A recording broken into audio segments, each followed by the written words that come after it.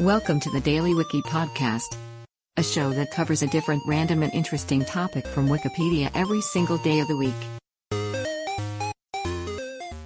Today is February 24th, and here is today's featured Wikipedia article.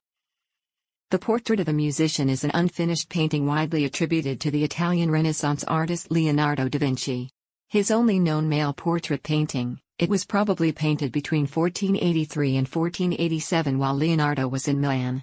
It has been in the Pinacoteca Ambrosiana in Milan since at least 1672.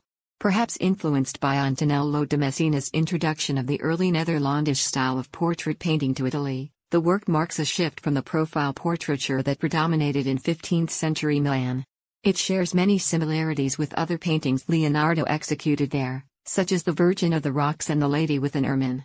Most current scholarship attributes at least the portrait's face to Leonardo, based on stylistic resemblances to his other works. Uncertainty over the rest of the painting is due to the stiff and rigid qualities of the body, which are uncharacteristic of Leonardo's work. Today's featured article is provided by Wikipedia. You can find a link to the article in the show notes.